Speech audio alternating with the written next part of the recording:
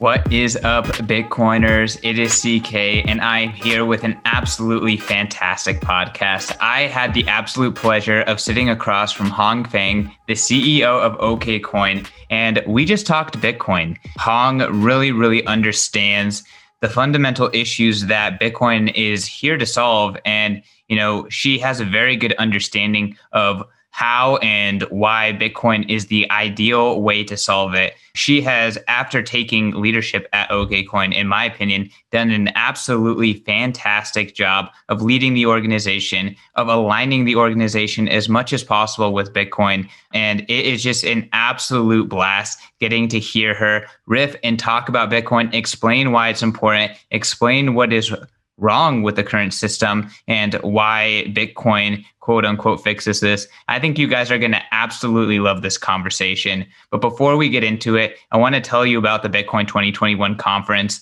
You guys, Bitcoin 2021 is the hottest event of this year. It is going to be absolutely jam-packed with the movers and shakers of the Bitcoin space. We have Michael Saylor, we have Jack Dorsey, we have Nick Szabo, we have Tony Hawk, who, little do you know, he's been riding this Bitcoin wave since 2016. And y'all, it doesn't end there. I mean, Mayor Suarez from Miami, the great political leader who is really pushing the envelope on freedom as well as Bitcoin adoption in government. This is just the tip of the iceberg. Things are just getting started. We are less than 90 days away, and this event's going to sell out, and we are going to be announcing a lot of awesome speakers. So do not wait. Make sure that you're in Miami June 3rd, 4th, and 5th, and make sure to get your tickets today at b.tc/conference. And guess what? Because you're listening to the Bitcoin Magazine podcast, you get 10% off if you use code Satoshi. So don't leave those sats on the table. Make sure you use code Satoshi. Save yourself 10% off. And yeah, guys, Bitcoin 2021, you're not going to want to miss this one. All right, that's enough from me. Let's get into this fantastic conversation with Hong Feng. Bitcoiners, I am sitting across screen from Hong Feng, the CEO of OKCoin. Hong and I have gotten to know each other over the past month or so, and we just had a really awesome conversation on Clubhouse last night about OKCoin and a lot of the different changes that they're making to the product and why. I was really impressed by that conversation, Hong, in particular. A lot of the things that you were saying really validated, my view on the Bitcoin space. And, truthfully, I have to say, I've been really impressed with what you've been doing at OKCoin as well. But I guess I just wanted to get started by saying, where were you when you discovered Bitcoin? What were you doing? What kind of set you up to understand it? Because, I just listening to you last night, I feel like you really do align with, the ethos of Bitcoin and you really understand it. Yeah. So I actually spent 8 years on Wall Street on the investment banking side. I worked with Goldman. I was actually in financial institutions group. So, the center of the legacy system, if you will. And then after 8 years, I joined Goldman in 2008, right around that chaotic period when white paper was created, on the heel of which the white paper was created. And then after Goldman, I did growth investment for 3 years. And that was actually when I got into Bitcoin. In 2016, I got to know Star, who founded OKCoin, and I got to know about OKCoin back then. And I started to look into it. Obviously, the platform was doing great, and obviously the business was doing great. It was the biggest platform in China doing crypto trading against Chinese yuan. But from a business investment perspective, I was hoping to understand what's really driving it. Is it just speculation, or is there something deeper there? And ultimately, I made the decision of investing because I think there's something deeper, just more than speculation. That's kind of what's going on. So, and I think, and Christian, thank you for inviting me yesterday to the Clubhouse conversation. I think it's great to listen to other people's point of view and kind of share what we are thinking. I think when we think about, Bitcoin versus the current system, I had a conversation with Michael Saylor a while ago. I invited him over for fireside chat.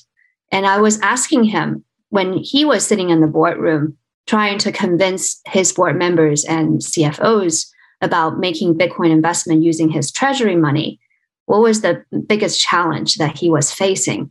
And I think what he said echoed with me a lot, which is that the challenge was really educating people, changing their mental framework. That was the biggest hurdle that one have to actually cross to be able to see what actually Bitcoin is. Because I think that is, in our educational and professional background, at least in my case, I think there's always this assumption that we operate in the free markets. But even in that free markets, that monetary policy, we studied macroeconomics in school, right? Finance, I went to Chicago Business School, and that was a school where there are a lot of Nobel winners in economics. And people talk about free markets. Chicago is a big believer in free markets. But even in that, domain, when it comes to macroeconomics classes, professors talking about that, nobody ever questioned about central government using monetary policy and fiscal policy to moderate the economy and direct the economy and adjust the economy to the direction that officials want them to go, economics want them to go. That was a huge assumption, but nobody questioned about that. And, I actually heard about Bitcoin in 2013 when I was still at Goldman.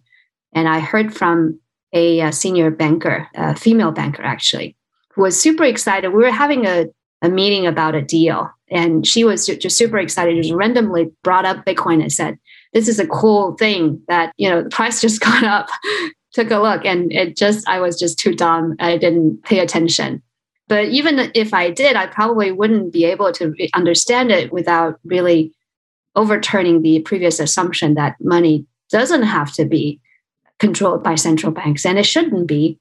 And we should question why in a free market, money, which is the real foundation of everything, is centrally planned. And to be honest, when I was at Goldman in 2008, that was the worst year ever that you can actually got into investment banking, because that was the year where everything tumbled down.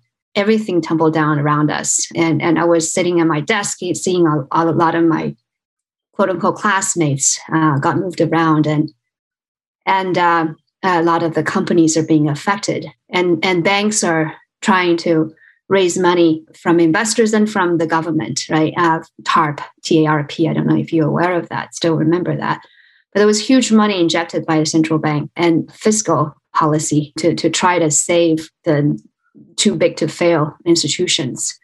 And, I did smell things were not wrong, right? Because, in my experience at Goldman, there was a lot of deals happening, and you see how people are kind of using that financial system, do a lot of financial engineering. But ultimately, fundamental matters. But even that fundamental doesn't seem right, because the price signals seems that, the government, when government put a lot of money into it, doesn't really serve the purpose of reinventing the economy. It didn't go to the place where it should be going. And just the asset bubble just keep blowing up. And the reason that we had 2008 problem was because of the money printing back in 2000 with Greenspan. So things didn't smell right to me. But not until I actually dug into Bitcoin in 2016, then I realized, actually, what I've learned all the time, what I have believed in all the time was actually illusion. I think that was the biggest hurdle, actually, for people to really understand what it is. And that's also why I think there was a debate about what real Bitcoin is. Is it about store of value? Is it about money? Or is it about payments?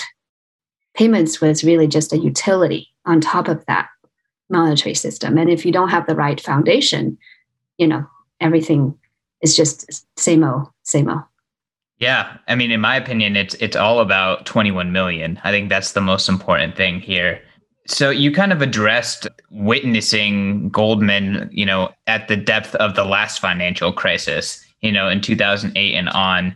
Can you talk a little bit about like the experiences that you had that kind of set you up to understand the issue? And then in 2016, when you actually gave Bitcoin some time of your day and some proper research that it clicked, like you understood this is the problem and this is what fixes that? Yeah. In 2008, when everything kind of came to a stop, the only thing that was active was banks. Banks were suddenly, the bank executive wake up in the morning and realize that there were big holes in their balance sheet. There's assets that, were said to be of certain quality and was not of that quality. And then there was the risk of bank run, which is basically trust crisis. But underlying that trust crisis is actually not only just liquidity crisis, but also a solvency crisis. Back then, there was a lot of dark blind pool, basically, investors putting in a lot of money to invest in banks. Actually, between 2008 and 2010 was the best time ever for people to invest in bank. And obviously, that's the best time for actually people who actually have a lot of money to invest. Most of the average people don't really have that luxury, right? You were basically struggling. Only the haves have the resources to actually invest in those distressed assets. And those distressed assets were protected by government, by taxpayer money, because the OCC actually step in, the banking regulator actually step in. They provide not only TARP from the Department of Treasury, but also there was a whole mechanism where the government would actually take over the loss and there was stop loss, so that investors in the back banks only get the upside and the downside all went to the government and the tax. So I saw a lot of that. And we actually worked on a deal, M&A deal for a bank, trying to turn around that bank and find a good buyer for them. And we were very close to closing the deal until the last day. The bank regulator came in and said, no, you're not going to do this. We're just going to flip you apart and sell it to investor, PE investor. And PE investor made a huge amount of money by investing in the bank assets between 2008 and 2010. And 2010 and 2011 turned out to be even for public market investors, the best time ever to invest in a bank, because that's kind of, from there, the things going up. I think looking back, I think what didn't make sense to me now makes sense to me, because for a free market, if you really want a free market to work, price is the most important signal, right? You need actually to have a price because there's no central planning, and everyone has to have something to look at to know how to allocate their resources. And price is that only signal that will tell every participant in the market how to allocate the resources. But the price we're talking about now are nominal prices.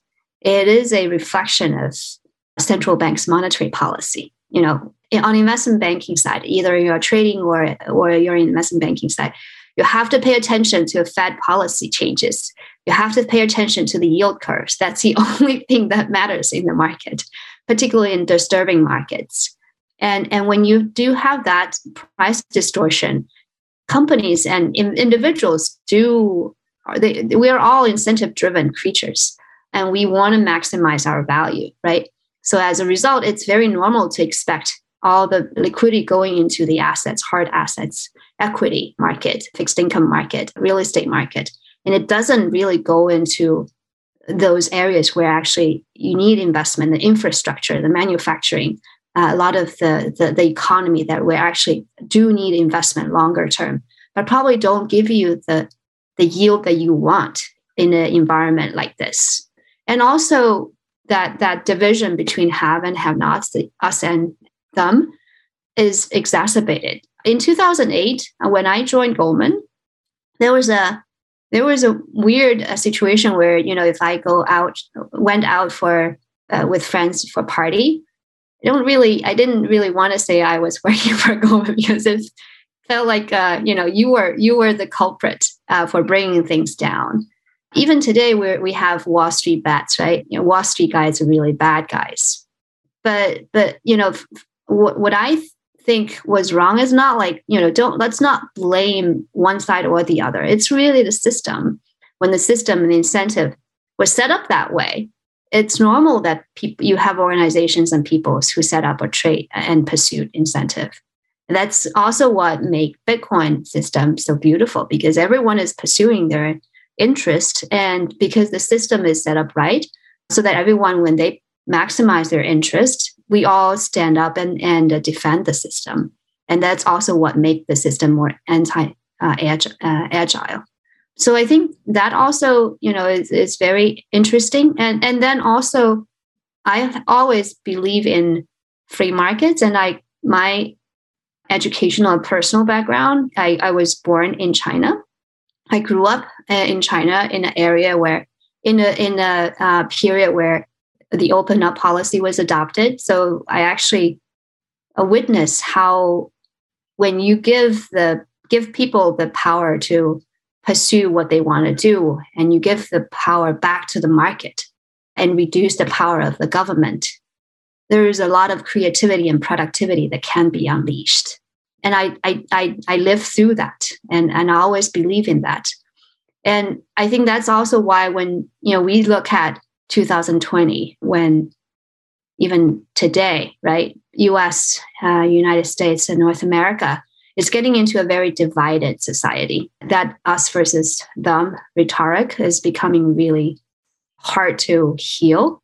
And I think that there is a fundamental reason for that. Because of that system, the legacy system is set up so that if you are on the wrong side of the society, you don't have resources to chase all the asset bubbles. Your minimum salary is just minimum salary, and yes, probably your everyday kind of purchase, there's not much inflation, just because of all the globalization and some of the technology that's driving the deflation side. But where the social wealth really accumulates are in real estate, are in stock market, and average people just don't have the means to do that, and they don't have means to buy that. And when that kind of deepens, there is this emotional stress created between different groups of people. I think that's really hard, and also create deeper dependence on government. And I think the beauty of US is that people believe in individual sovereignty, believe in independence, right? If you want to help people, you give them tools instead of giving them cash and increase their dependence on the government. You want to let them have education and give them tools to help earn their future. But in the wrong system, we just keep going in the wrong direction. It's really hard. So Hong, I want to chime in. A lot to tease out there, but I want to kind of turn it, you're indicating a lot of the issues that are wrong with the current system. And maybe, you're talking to someone who doesn't understand that these issues exist, or they don't see how something like Bitcoin can fill those deficits or those holes that are currently present in society. How does Bitcoin fit into this? Like, how does Bitcoin fix this? Can you explain that? Yeah. I mean, Bitcoin is the sound monetary policy, right? When we think about what forms the foundation of the society, it's money. Money tells us what we can do. We earn money. Every one of us have our own value to create and realize. We all want to create our value and realize our value. We buy stuff, we trade stuff. That trading activity has been in our society forever, since the inception of human society. And when you have a monetary system that is controlled by an individual organization or government, that takes the sovereignty out of us, out of every one of us, that monetary system is not honest, right? When the government can actually inflate the money out of your control, out of our control, it's really hard, because I earn $100 today and it will be only $80 tomorrow. And then the housing price goes up to $200. How am I going to catch up? There's no way for me to catch up on the individual side, right? So there's that have and have not division will continue to grow if you are on the wrong side. However, if the monetary system is honest, I earn $100, I can probably save a little, because I now know I can save, because I know that the money will not deflate over 10 years, over 5 years, over 20 years, I can actually save and leave something for my future, for my kids in the future, for my family in the future, without worrying about this being worse than today, right? So I don't have the need to actually spend it or find a place to put it into investment and chase yield when that yield is not really there. So I think the current, when you have a more honest, sound monetary system, the money that is not going to be controlled by anyone, and money that actually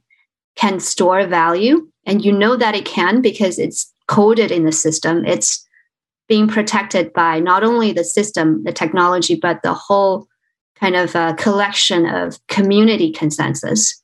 And it's very predictable. Then I know I can actually, when I earn something, I can put money aside, and then I put some money aside for investment, and then I spend it. And that money, the compounding power of money can be quite powerful. So that even if I am not a billionaire, millionaire to start with, I can still make sure that my family is having a good life. And maybe I can invest wisely to make a fortune out of it. That there is just a more equal and open level field for everyone, right? And also the other thing is when the money is not inflated intentionally by the government, then I don't have to go chase yield. Right now, when I think not only in US, but across the world, we see the problem of over-financialization that starts from US, from the developed countries, and we are starting to see it in some of the other developing countries like China, right? And I think one of the debate that the people are having is why, is the symbol of being a good, developed country, is the symbol being that you are a service-heavy country, you're a financial sector-heavy country, and then move manufacturing out to elsewhere. Is that the right trend? We can debate anything about it, but the thing is, when the system is built in the current way, that is an inevitable direction. People have to chase yield because we all know, I think, 2020, I think the biggest issue for everyone, as long as we all have some money sitting around there, we'll have to scratch our head and ask ourselves, where do we put the money? There's nowhere we can put the money. And rest assured that this money, $100 I put down, will still have that $100 purchasing power a year later. Nobody can say that, right? You put into real estate, we'll see. Fixed income, probably not going to give you much. We're lucky that we're not paying negative interest rate. Equity market, maybe, but we're talking about gambling. Equity market is there's a lot of belief in the price there because equity market has always been a traditional, very good place for people to store value when there is inflation expectation. But still, you never know because at some point reality will catch up even in equity market. So it's really hard, but people have no choice. You have to find place to put yields, to chase yield, because there is this inflation expectation. And in 2020, the inflation was 25%. The monetary M2 supply increase is 25% increase. How are you going to find a investment that will increase 25% in its fundamentals? It's just hard. And when you think about people putting money into work, right, it's natural that people will divert all the resources into financial markets because that's the only place where you can actually get a high yield overnight. In hard working area, in entrepreneurship, technology, innovation, manufacturing, there's no way you can get 25% yield within a year. It takes time. It takes a lot of investment. There's a lot of innovation will get you a lot, but there's also a possibility that you fail. So you have to weight that possibility. So it's very natural that resources go into financial institutions, go into the financial sector. It's natural that a lot of the talented people go to Wall Street, as what we've seen in US and in China. That over-financialization is real, right? That risk is real. It is affecting it is affecting our society's productivity. But I think Bitcoin can fix it because it takes away that anxiety for seeking yield. And then people can actually think about what they really want to invest in. Some people probably just choose to put the money aside and do what they want. Some people probably want to invest in something more longer term instead of just chasing the artificial bubbles in the market. So it's my opinion, and maybe this is more anecdotal, but I think that most people, the average citizen, the average human, they just want cash. They just want something that they can save.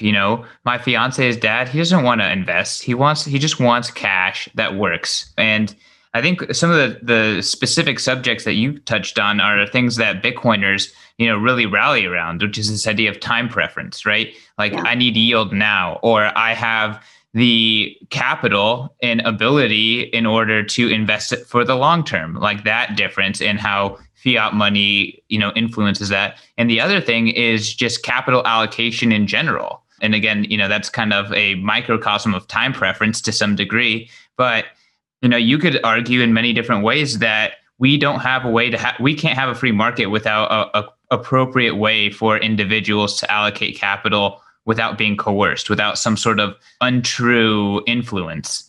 I don't really have a question here. I'm just kind of trying to tease out some of these subjects that you're bringing up, but I really like your explanation.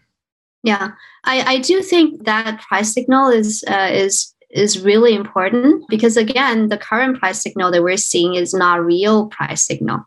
Right? It is a nominal price signal that has already worked in that inflationary nature of the money that we have. So it's really hard when we look at what and also the calculation of KPI can be very misleading. It doesn't really include increase in assets, in hard assets, in financial assets. But in reality, should those count? Of course they would, right? It's actually a major part of wealth. We talk about boomers, being probably a larger sector of the society having wealth, and then Gen Z and the younger generation are at the disadvantage. And why is that? Because of this system setup, right? Because the younger generation, you don't really have anything to start with, and the only way that you can earn is to work hard and get salary, where you become an entrepreneur and maybe you make something work and become rich one day. But the successful engineers is only a small portion of the population. Most people have to work hard. And it's really hard if you just work hard and try to catch up with all the asset increases when you don't have anything. You've got nothing to compound, right? the boomers, whoever already have something, they have that compounding power of wealth is overwhelming. But as someone new into the system, you don't have anything to compound over, and the money you earn can be deflated at a rate that you cannot control. So, the only thing you can do is probably go gambling or just go into the equity market, like what we've seen with Robinhood, right? That's the only way. That's the only way out. But there's now a different way. You can come actually to Bitcoin. You don't have to gamble. You just put some amount and let Bitcoin works the magic for time. So, obviously, OKCoin offers a lot of different crypto assets, but you've made it a point to invest in Bitcoin, educate about Bitcoin, and really highlight Bitcoin's importance to someone who doesn't know much about, Bitcoin, altcoins, this ecosystem. How would you characterize Bitcoin? Why would you say that Bitcoin is special? And I guess pass it back to you. Yeah, Bitcoin is the digital. The way I think about it, it is the digital gold, but it's more than that. It is the digital internet money. Like when we talk about, and it is a banking system. You basically put your money in, you don't have to worry about it, and it will just help you grow. That's how I would characterize it, right? It is. People talk about exit price. Actually, again, I was having this conversation with Michael Saylor the other day. I was asking him about his exit strategy for Bitcoin. And he said, I have no exit strategy. I was like, yeah, that's right. And yes, people ask about what's your target price for Bitcoin. And we talk about, 100,000, we talk about a million, we talk about how many millions become rich.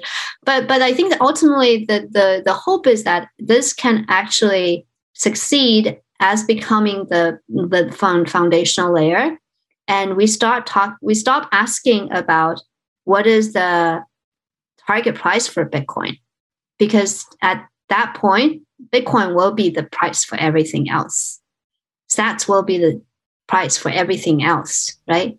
And that's why I feel pretty passionate, and we at OKCoin also feel passionate about investing in this and promoting this, and hopefully more average people can start to see this. And even if they don't fully understand, just put $100 down, and just put it there and forget about it. And maybe someday this will save you. You never know. But I do feel passionate about, I think, having more individuals coming in and democratize the distribution of it, because this is the future. It's going to be hard for our system to keep going down that path in the current system, because there's a lot of, I've been talking about change of paradigm, right? The author of Principle, he talked about change of paradigm a long time ago, even if he didn't like Bitcoin, but ultimately he actually turned around and started to say, okay, actually this probably is an alternative asset class, but it is more than that. It is. You're talking about Ray Dalio. Yes. Yeah. Ray. Yeah. Love that book. He's put out some great stuff. It's a great book. I don't understand why he haven't fully opened it up yet, but I guess everyone has a process. But I do think that this is a way out, because if we keep going down this current path, that division is going to be deeper and deeper. And the society will be more and more reliant on government, because government has this tool, and our government, most of the governments in the world, is heavily leveraged. And I just don't see any way out of it, right? For US government, 25% GDP. Like, how are you going to get out of it? There is no way except for inflation and tax. And those two, I just don't think the government is the most efficient user of capital in the world, period. And I think that's a fact. We can only benefit when that decision is back to every individual, and we make that decision on an individual sovereign basis, and we don't go down that path of social division and even war.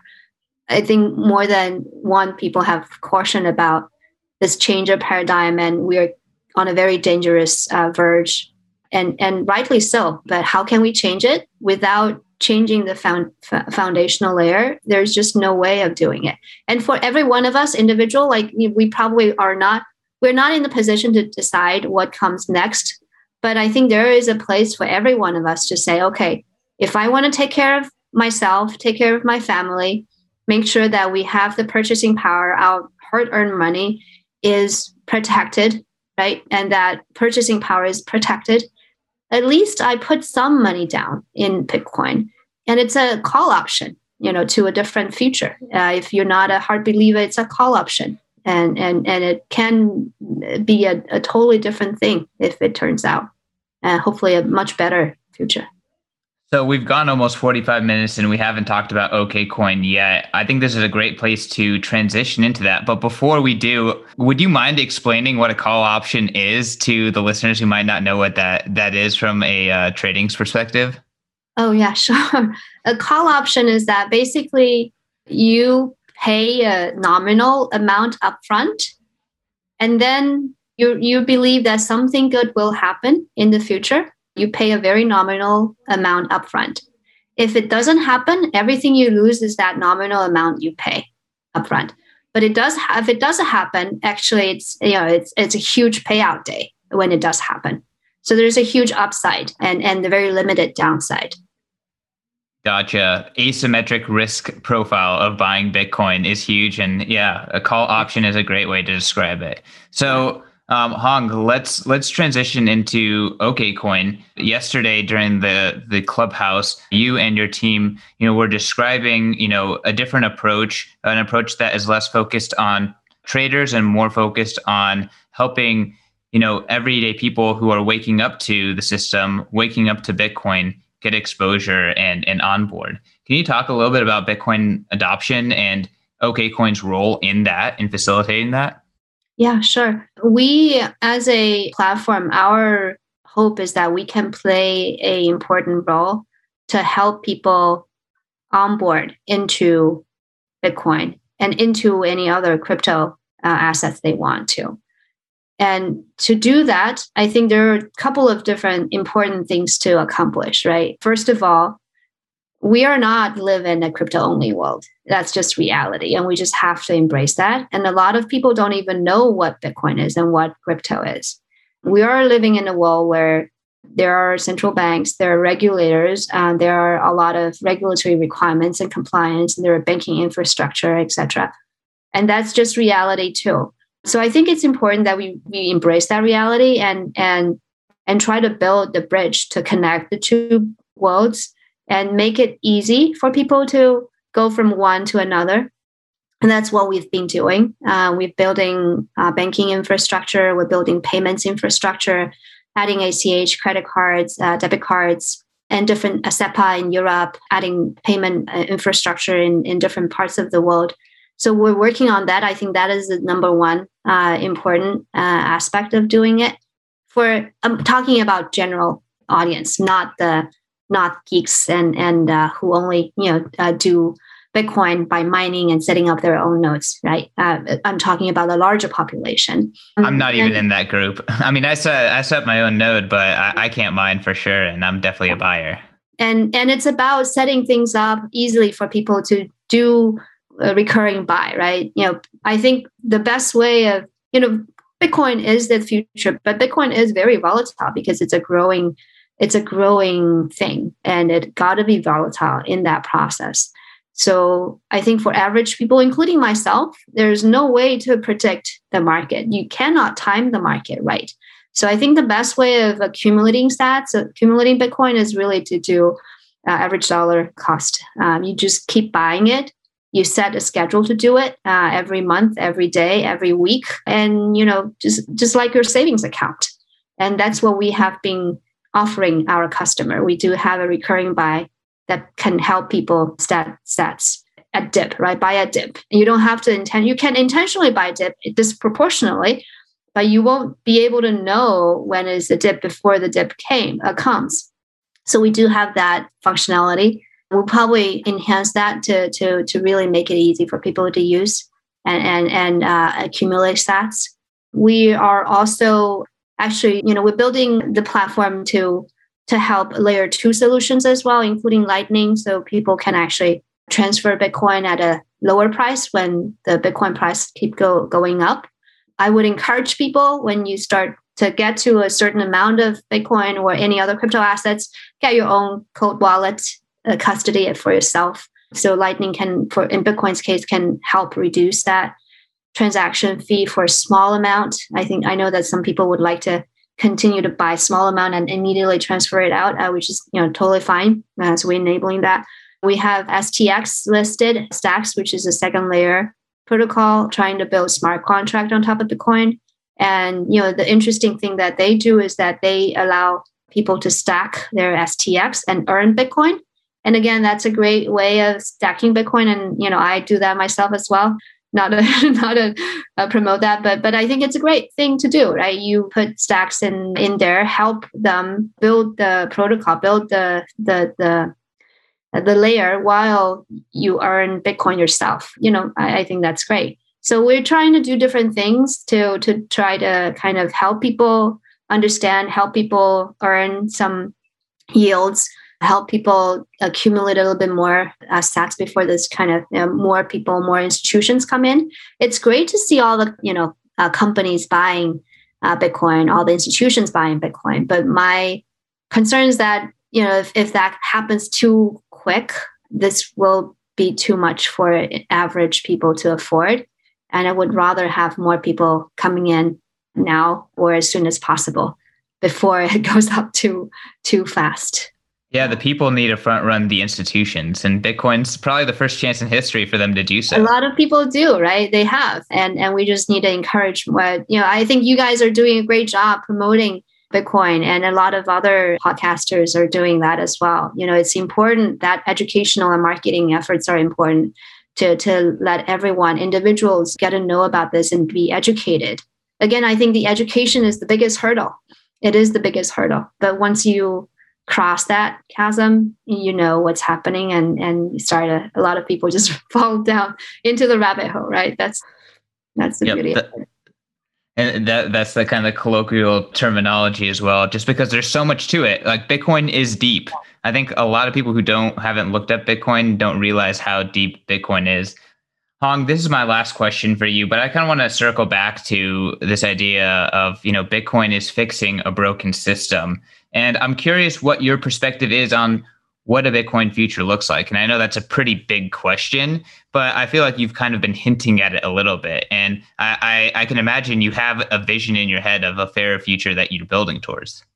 Yeah, I think I like talking about future, because I think that's what drives us, most of us here, right? We are here because we believe in something, and we're passionate about doing something that is actually not tangentially changing things, but really rewire the whole society, the whole system, and giving everyone a new start and fixing everything. And I do see that a lot of people use, okay, Bitcoin fix this, Bitcoin fix this. Bitcoin fixes everything.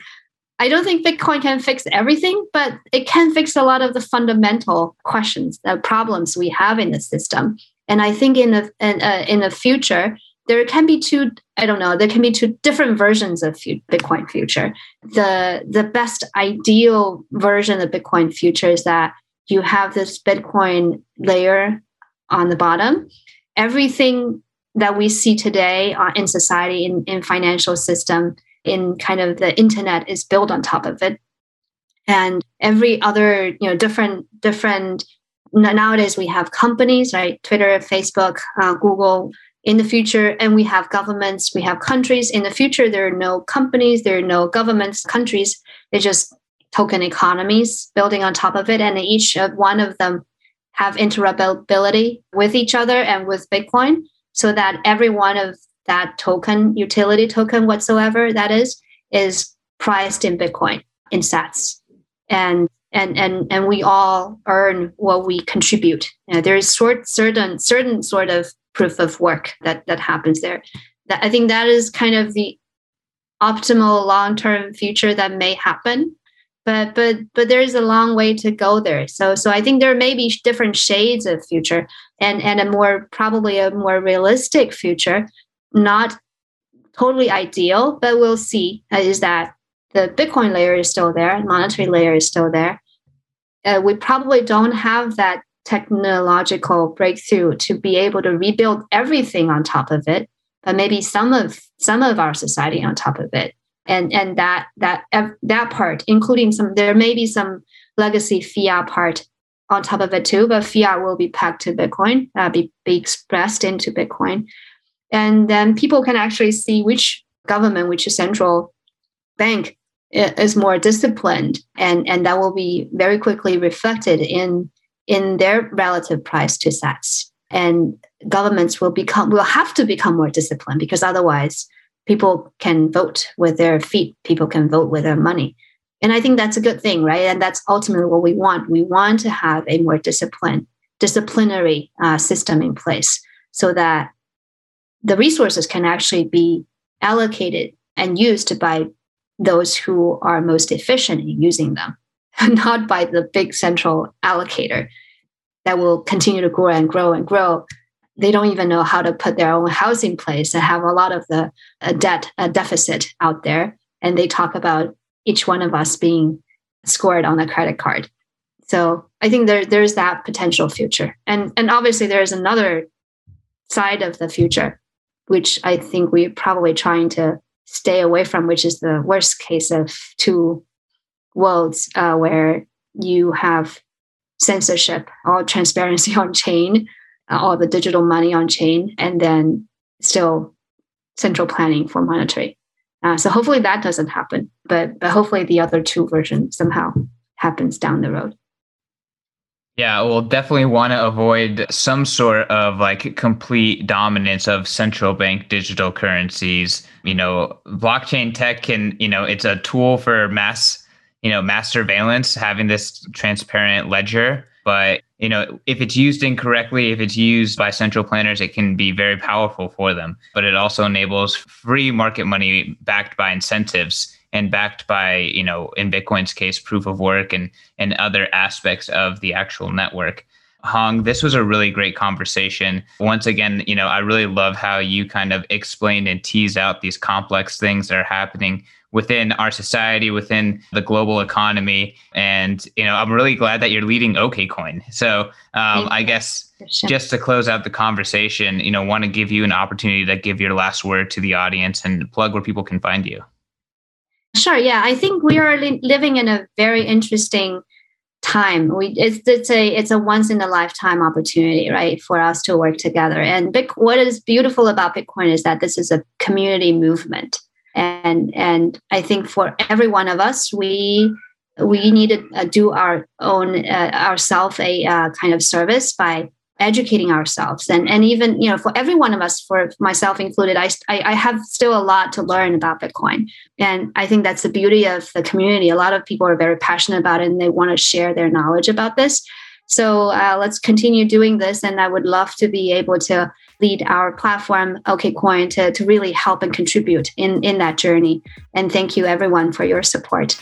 And you can find me on Twitter at HFANGCA. My DM is open. Thank you. Awesome. Well, again, thank you so much for the amazing work translating Bitcoin, making it available to all of the audience. Go check out Hong on Twitter. Go check her out on Clubhouse. I'm sure she's going to continue to spread knowledge there. And go check her out on the Bitcoin Magazine podcast. So I know you may be watching this on Twitter. You may be watching this on YouTube. Go subscribe to the Bitcoin Magazine podcast. Give us those 5-star reviews. And yeah, share this podcast out. I think it was a really great one. Peace. Peace.